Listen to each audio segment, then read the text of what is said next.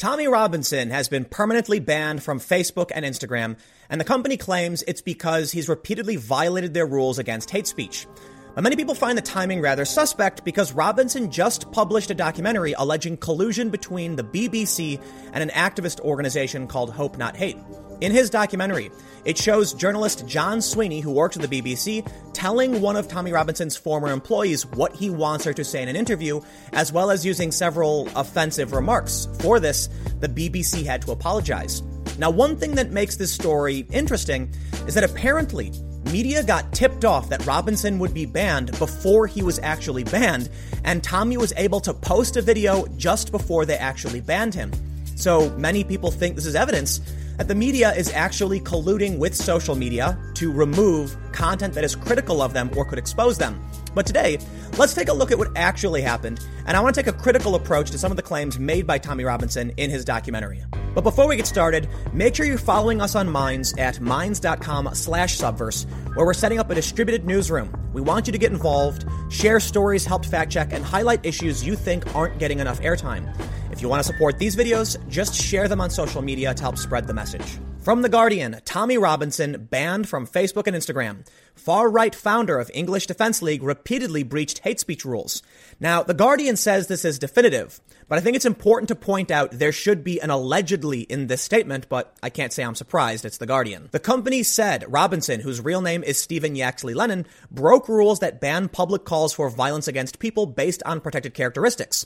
Rules that ban supporting or appearing with organized hate groups, and policies that prevent people from using the site to bully others. The decision to ban Robinson from the social media sites could threaten his ability to reach large audiences. The Guardian states the ban comes a month after Facebook issued a final written warning against Robinson, warning him that if he continued to break the company's hate speech policies, he would be removed from its platform permanently. That warning had been issued for breaches that included a post calling on people to terrorize and behead those who follow the Quran, a post calling on people to make war on Muslims, and multiple videos showing people being bullied.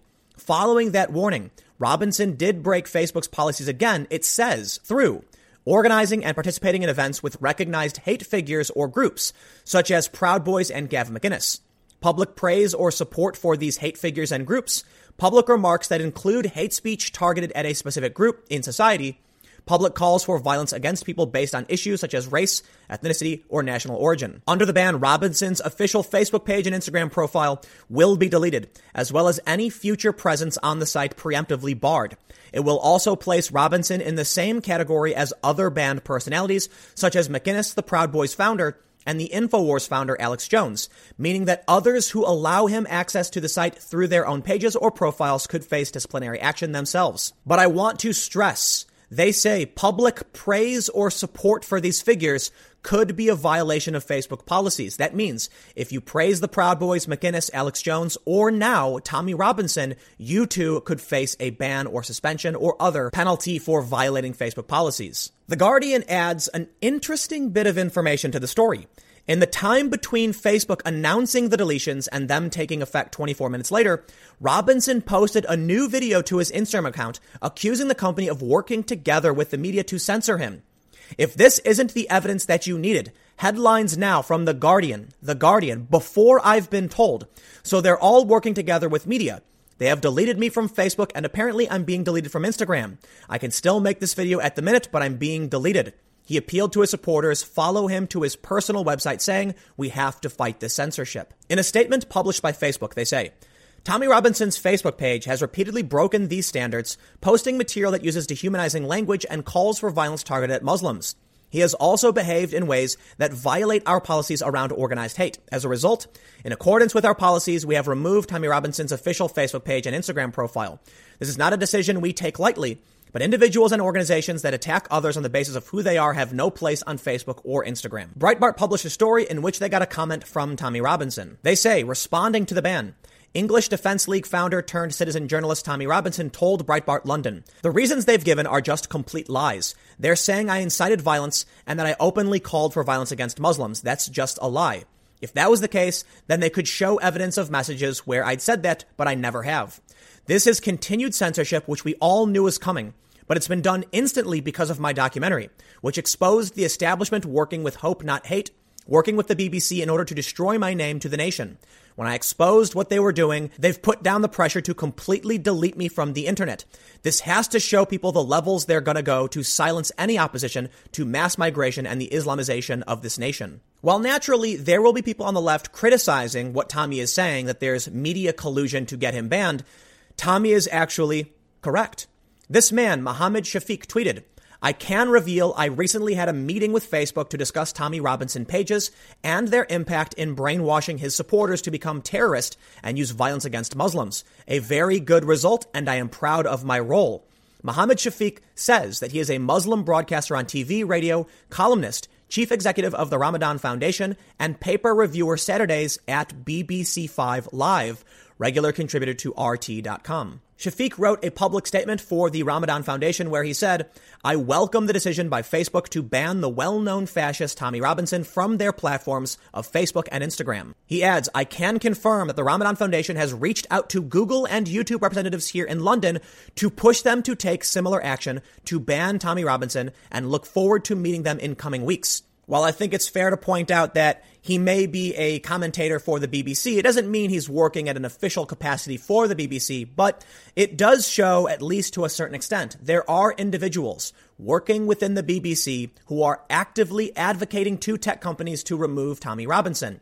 You don't have to like Tommy. You don't have to agree with him. I personally do not, but I do think it's particularly worrisome that just after Tommy released a documentary alleging collusion between the BBC, someone from the BBC publicly announces they are advocating his removal on social media. A couple days ago, Tommy Robinson protested at BBC headquarters and shows his documentary Panodrama. The documentary is still up on YouTube. In it, you can see Tommy Robinson giving a recording device to a former employee so they could essentially sting the BBC journalists. This man, John Sweeney, thought he was going to be meeting with Tommy Robinson for an interview, but in fact, Tommy then played various bits of evidence or accusations against the BBC, claiming they were working with an activist organization called Hope Not Hate, and then asked John Sweeney to answer questions. While I can't comment on every single thing in the documentary, there's a few things that I did want to bring up. In the secretly recorded footage and on the audio, you can hear the BBC journalist using offensive and homophobic slurs, for which they had to apologize.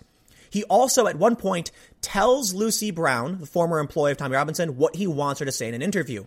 Now, people on the right are saying this is proof they were coordinating the interview, but it's a little more complicated than that. John Sweeney's response was that this was following a long conversation and he was just essentially recapping what she had told him and what he wanted for the interview. Regardless, as a journalist, you can't do that. You cannot list off bullet points of what you want your subject to say and then tell them you will selectively edit it in certain ways so they don't look that bad. It also sounds like somebody was trying to coordinate a false sexual assault allegation against Tommy Robinson. Again, I can't comment on the full video, but I did want to highlight this because the BBC has issued an apology.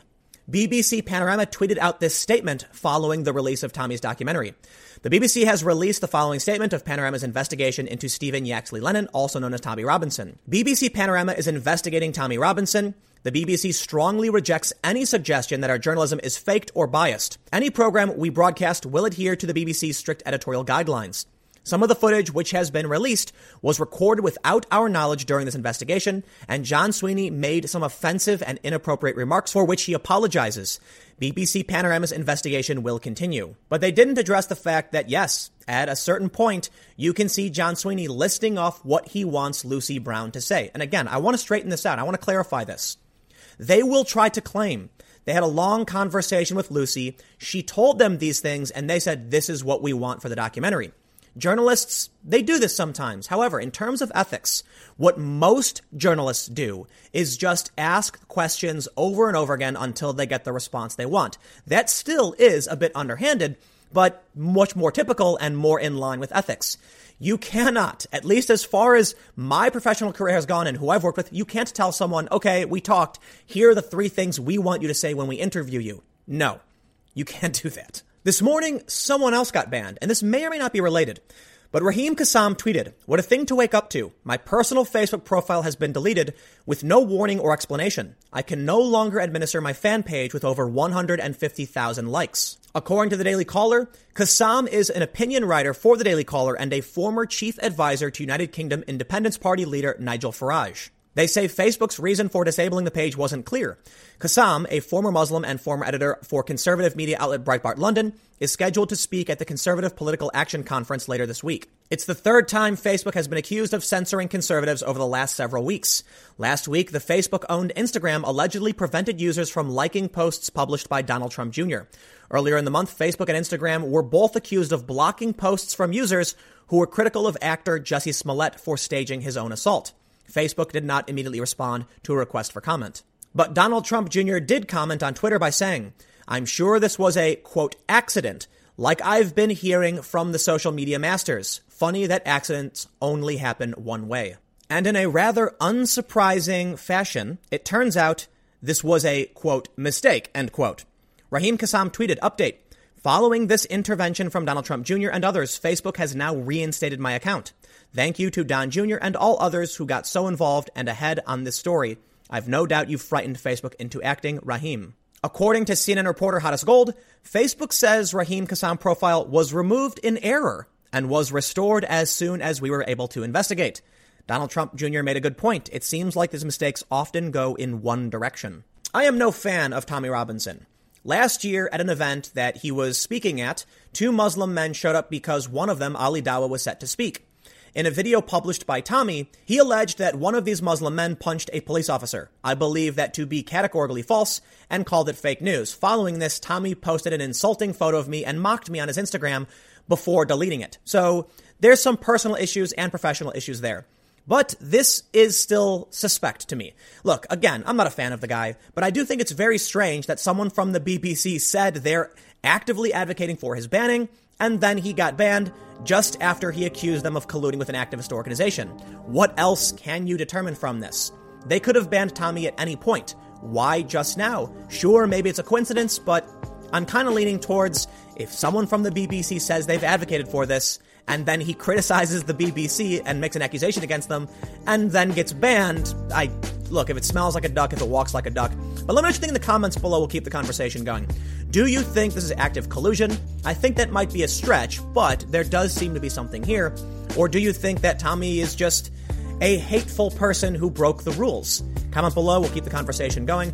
You can follow me on Minds at minds.com/Timcast. Stay tuned to new videos every day on this channel at 4 p.m. Eastern, and more videos coming up on my second channel, youtube.com/TimcastNews, starting at 6 p.m. Thanks for hanging out, and I will see you all next time.